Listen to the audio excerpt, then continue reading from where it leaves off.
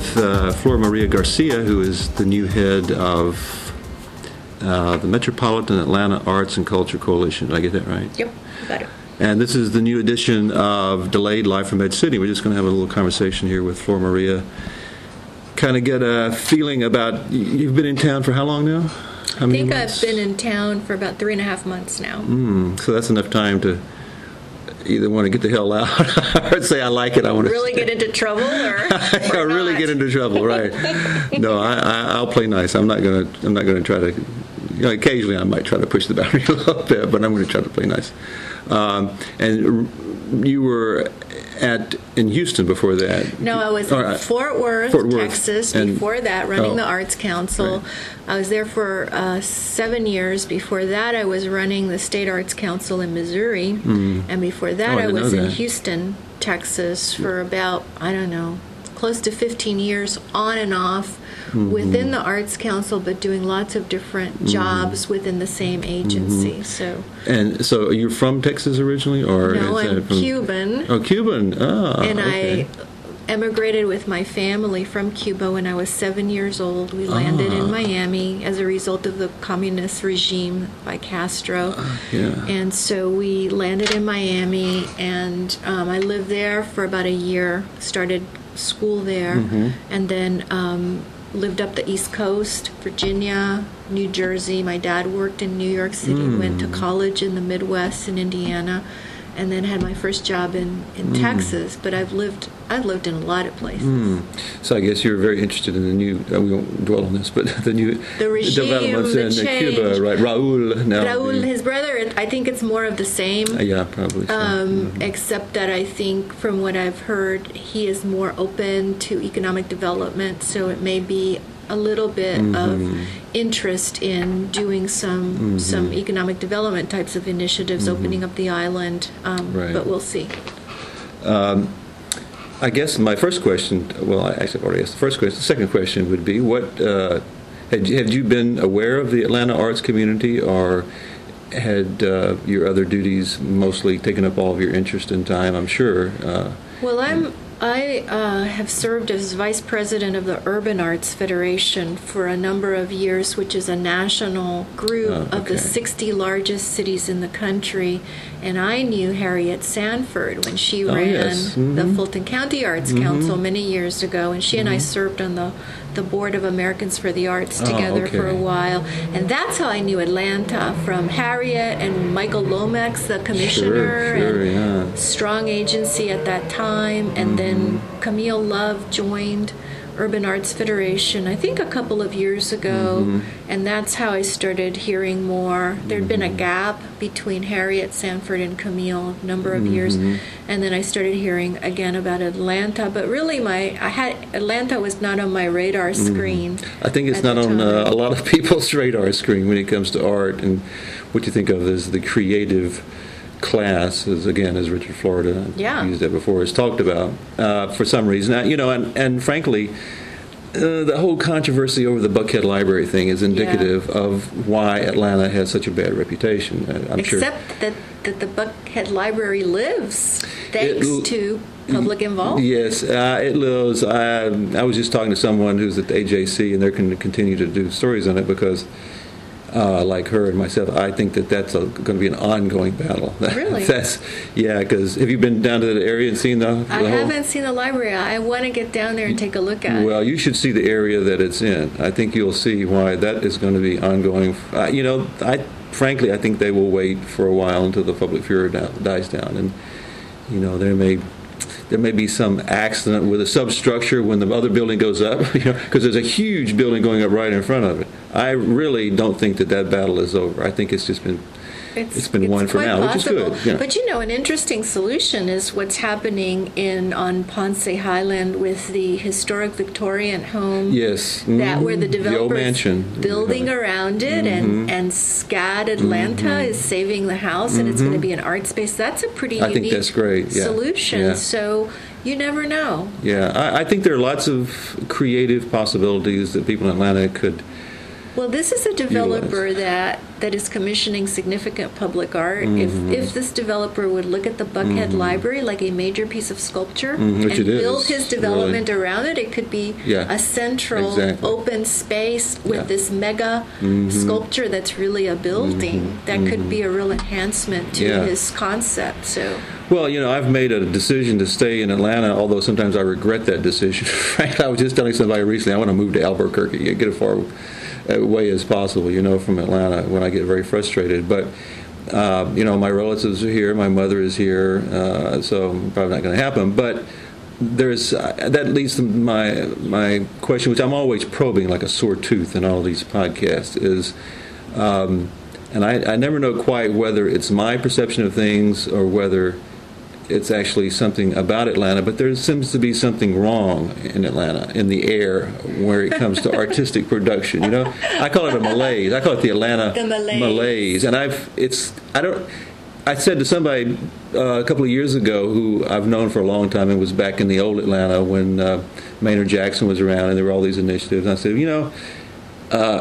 with the blinders of iDrum, where we get a lot of people through, a lot of kids, and it seems like a very vital space. I said, Atlanta seems like a much better place than it used to be 15 years ago, 20 years ago. And Kevin said, I don't really think so. And then he named off all the places, grassroots kind of places that were around and doing interesting stuff. Maybe not of a permanent artistic mark, but at least we're doing things on a grassroots level. And I was looking around thinking, well, there's not really a whole lot of stuff going on at that sort of level. Everything is becoming very institutionalized. So I guess what's your feeling about that from being in Texas? Could you characterize what those experiences were like in Missouri, and then what your feeling is in Atlanta? I know you have a politice about being. Politice, that's good. It's very interesting because every city is really very different, and I've lived in 3 different big cities in Texas. I've lived in Houston, I lived in Dallas, and I lived in Fort Worth, and the personalities of each of those cities are completely different. And then I lived in St. Louis in Missouri, and that was really different from anything else, and I felt that in the Midwest, there was a sense of not really evolving and getting anything done. In fact, the Missouri Arts Council was a grant-making institution. And I remember a discussion in one of our grant panels in the literary panel. There's a lot of literature going on in Missouri, a lot of publications by writers and artists, and the panel sat around saying, where's the innovation? This is all boring. We're looking at all these grants. Where's the innovation? And I thought it was an interesting question. So I've always thought a lot about what engenders innovation. And we created, as a result of that conversation, we created a grants program called New Works, New Opportunities, where we would give money to organizations, and the concept was something you've always wanted to do but never have had the money to do that's new and interesting. So come and apply. And the application was really simple. It was a 2-page application. Describe your idea and how much it's going to cost. I love it. And what impact is it going to have on the community. It's like the Warhol Foundation folks. So we wanted to make it easy, and I was really disappointed in the applications that we got. And it surprised me, and it made me depressed about being in the Midwest, thinking here we've given the arts community an opportunity, we've put money, serious money behind it, and they're still not coming up with the new and innovative. And so I was in Missouri 4 years, and then I left because I felt that it was not a place that where people wanted to be creative and push the envelope, which is what I'm interested in. And the motto was, if it ain't broke, don't fix it. And so that was not a place, that I was not a good fit with that place. You may be interested, the public domain's motto for a long time, that is where this podcast will reside, is if it ain't broke, hit it with a hammer. So we've been attempting to hit it with a hammer ever since. Well, and I'll tell you that I loved living in Houston because Houston reminds me of Atlanta in that it was a place where there was no if you were new there, if you were good at something, you could make it happen. And there was no, there wasn't the attitude, we've always done it this way. This is how you do things. It was wide open. And I got to Houston in the 80s where there was the oil boom and there was a lot of churning and activity going on, and anything was possible. And I like to feel that the work that I did in Houston helped evolve the arts community, and in particular what was going on with individual artists. We had 6 artist spaces when I left, like IDRA, and at all levels of budgets. And it really was a place that was dynamic. If there was an open space, artists would get into it and do an installation, and then let people know what was going on, and people would show up. A couple of years ago I was in Houston. There were huge studio tours that had started when I was there, and this was like crowds of people in buses taking interested people, non-arts people, to visit artist studios and artists talking about their works. Public art, we started a public art program there, 1.75% public art. There were also initiatives where artists would put up temporary public art pieces out in public spaces, and it was pretty much done by artists. It was not nobody controlled it other than an artist group doing that in the city, allowing it to happen, and the pieces could be up for 3 months and then they would be taken down. We used to have exhibits along the bayou, temporary art exhibits along the bayou, and you drove by there and you could see public art all over the place, and a lot of times some shocking, interesting things. But it was very dynamic and exciting, and then I went from Houston to Missouri, and that's why it was difficult for me in Missouri, because it was not a dynamic and exciting place. And even though we tried to make it that, it just wasn't. That's not what that community was about. So I got recruited to Fort Worth. Fort Worth was different. Fort Worth was more sort of civilized and established, museum sort of, very museum oriented, and I enjoyed working in Fort Worth because there was a collective vision in the community and the leadership to get things done. And if you provided them with guidance and how to do it, good idea, they would help make it happen. We passed a 2% for art ordinance in Fort Worth. Sounds good. Within about a year of my being there. Wow. That's fast. And then Frisco, a small town, invited me to come talk to them about public art, and that night, after I spoke to them about public art and how it happened, the mayor and city council passed a 2% for art. So in some places things happen really quickly, and so we did public art in Fort Worth fairly quickly. And one of the nice things about that ordinance was that in addition to 2% of bond money, they allocated 2% of water capital construction money, which was close to an extra $1 million a year of flexible money, so that you can do temporary public art, you can do education, you can do conservation, and you can target monies to where no city construction is going on. And so of course, Atlanta, there's been some controversy over Atlanta's percent for art, which is, I think, was 1.5%. It's 1.5%. And and there is a push to make that happen. I haven't heard too much about it lately, but with a lawsuit and things like that. And I don't know, you probably have more behind the scenes kind of knowledge about it. But do you think Atlanta will be able to enact something like that, given the apparent money crunch that Atlanta, Mayor Franklin has said that we've got millions of dollars? The public art money comes out of bond money. Bond money comes out of capital construction. So the only thing that could happen is that there might be less. The city may be building less buildings or roadways or facilities, but the money will always be there with the 1.5% for art ordinance. In Fort Worth, which is a town about the size of Atlanta, the city of Atlanta, 500,000 people, we passed the 2% for art ordinance in 2002. When I left Fort Worth this last year, we calculated that our public art program had generated $15 million in commissions. Oh, that's great. That's a lot of money. On top of that, the other thing that the city realized, and I think our staff did a really good job of educating the community about the value of public art and the visual enhancement that impactful public art projects could have on a community.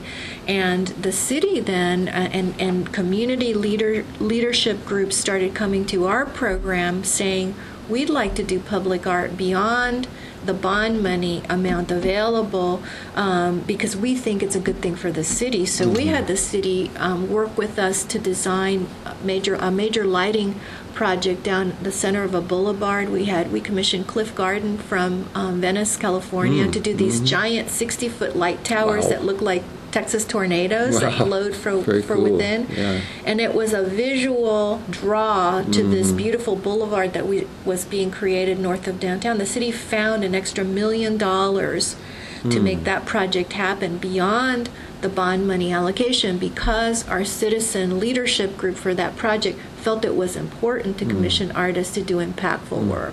Well, what do you think is the problem with Atlanta that there seems not to be? Is it because there's not been enough interest on artists and with artists and citizens groups to push for it, or a lack of interest in the city to make this happen, or for a while the whole talk was about the sewage, big project, and there would be no money because of that. So what's your gut feeling about all of those? Robert, and maybe it's a combination of both. I mean, I haven't been here long enough to really be able to figure that one out. But I can tell you from my experience in what we did in Fort Worth and what we did in Houston, we spent a lot of time laying the groundwork to prepare the community for what art was about and to inspire the community and our leadership, showing them images from major projects in other cities that it wasn't just, a plop art piece of sculpture in the center of a plaza. It was integrating the arts into the infrastructure and having a huge influence using art and artists on the visual quality of a place. So we spent a lot of time educating, informing, showing imagery, and really inspiring the community to what was possible. And we worked with our elected officials, we worked with our Chamber of Commerce, we worked with our Convention and Visitors Bureau to go out beyond the artist community about what public art could do for how a city looked, how public spaces could look. And it began to really inspire our leadership to incorporate public art into major components of what they were doing. In fact, even before we passed the 2% for art ordinance, the mayor approached me, and we were building an addition to the convention center, and the mayor said, I set aside 1% of the cost of the convention center for commissioning public art. We had $500,000, and we commissioned two major pieces of public art even before the ordinance was passed. And the public art has gotten a lot of airplay. People see it, lots of press about the impactful projects. Right. So it's really about inspiring your community and educating your business and civic leadership about the value and impact of public art and how it should be a component of everything, every development project. Like the Peachtree Corridor is perfect for public art, artists designing street lights, street furniture, sidewalk, being involved in the planning process, just like artists are involved in the Beltline. Well, that raises another question with me. As regards developers and builders, I guess developers and builders are the same every place. I don't know, but that's the question to you is, you've probably had meetings with developers and builders in Atlanta. Do they seem savvy about the relationship between that sort of ground level creativity and accessibility and hospitableness and their own work and their own putting up buildings, or are they?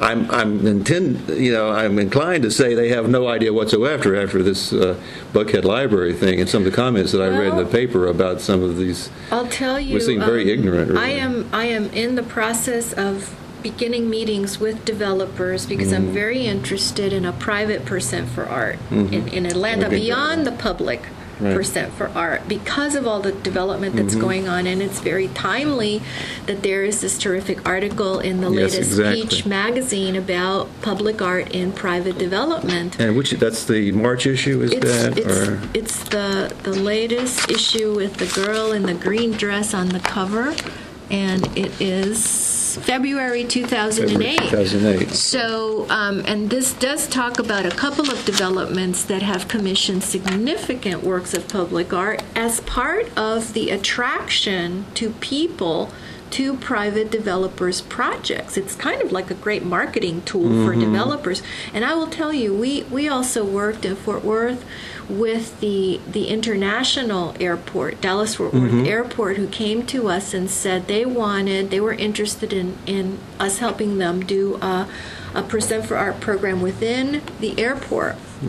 Because they had researched airports around the country and they thought public art would give them a competitive edge from a marketing standpoint to make the DFW International Airport attractive to travelers. And they thought it was competitive to get people to come to Dallas as a connecting airport because they thought it would make it more interesting. And there's a huge new expansion of the Atlanta International That's right, Airport. And there's a great opportunity because the Atlanta airport has a 1% for art program already in place. Ooh, so there is a lot of potential there. The DFW airport, in the development of the new international terminal, spent $6 million in its first year on public art commissions. Wow. Let's take a short break here, and we'd like to divide these up into two segments, makes it easier to download, and then we'll come back. And I have a question when we come back from the break. It's a difficult one to ask and maybe difficult to respond to, and maybe I'm just crazy, but I've talked to other people, so I'm not entirely crazy about the Atlanta arts scene. Let's take a break. We'll come right back.